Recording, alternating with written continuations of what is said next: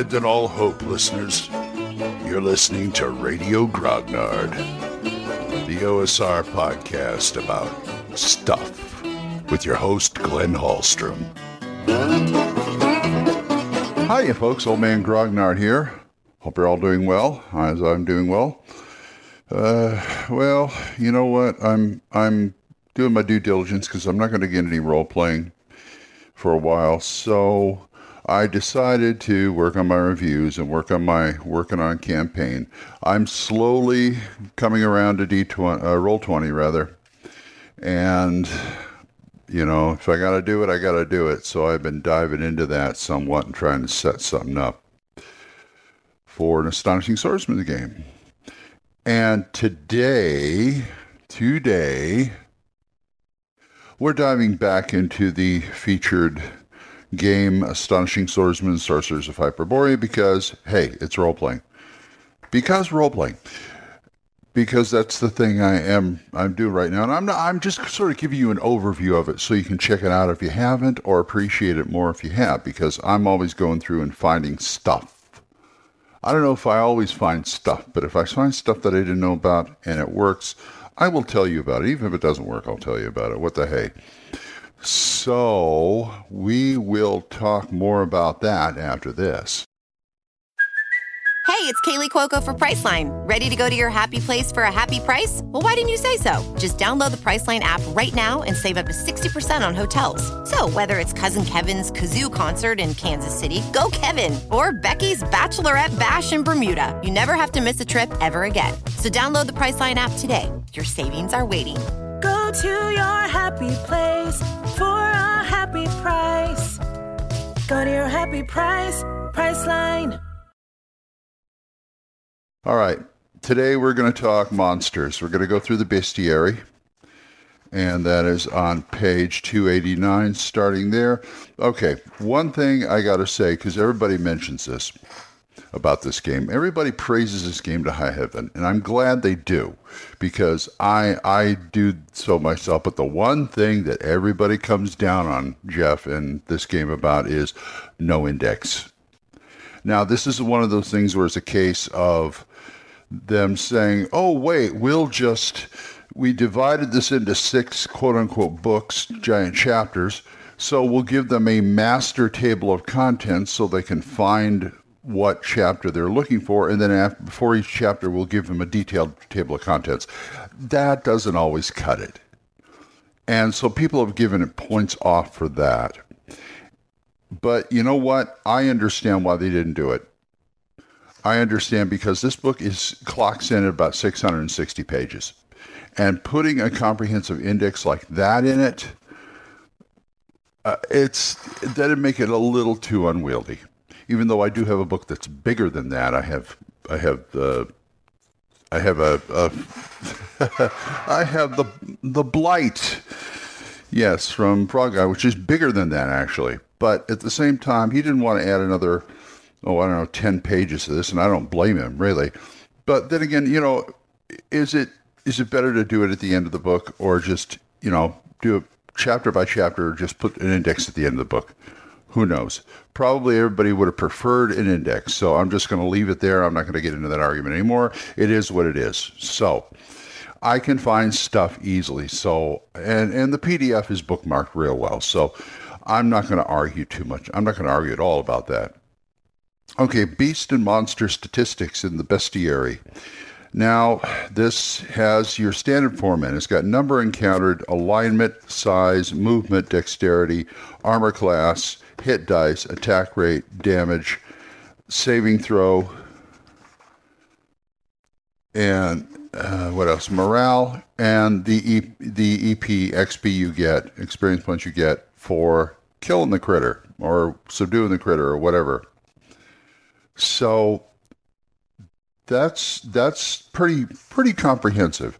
Not too comprehensive, on the par with first edition AD&D, which means that you can take any other monster from any other game system that's a class at level system like this and plop it into Astonishing Swordsman and it'll work. So that's a good thing. They also have what they call a treasure class, and it goes A, B, C, D, E, F, whatever in the treasure section, so you know what kind of treasure would be in their lair normally, or something like that. And it gives you experience. It also gives you charts for experience points for monsters, so you can adjust on the fly, even though every monster gets an experience points total. But if you have monsters like, something that came up that you created or something, you can add. It goes by hit dice and the base XP value, and also special abilities. What adds to it? Minor special abilities, major special abilities. Boom, there you go. Helps you create the monsters. Also gives you an XP chart for non-player characters. So, and you can do it if they're a leveled character, you can do it by level. And of course, the treasure class, as I've talked to. They also have in the description, it's special. What I like about these monsters is the way they write it up. I told you about the stats here, but then it does a write-up, and then it does if they have special abilities, they do bullet points. And that, to me, is a lot easier to follow than trying to find out exactly. I mean, yeah, you can put it in, you can list it in the stat section, which they don't do, and I'm actually glad they don't, because the bullet point works out better. Or some people just put it in the text, which is like, drives me crazy. And it's like, I don't have to read through this text to find out exactly what it does for special abilities. Thank you very much. And I'm just going to go through this here. This got a lot of the usual suspects, goblinoids, but I don't think they have orcs per se. They have something like orcs.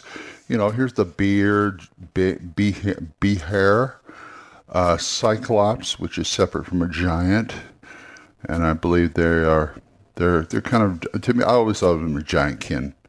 And a big section on, all kinds of demons. It's even got, and it's in the Lovecraftian influence you can see here, because it's got the Great Race of Yith, it's got the old ones.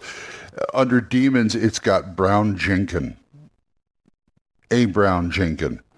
which is this little demon that looks like a rat with a humanoid face. And it just, that's cool.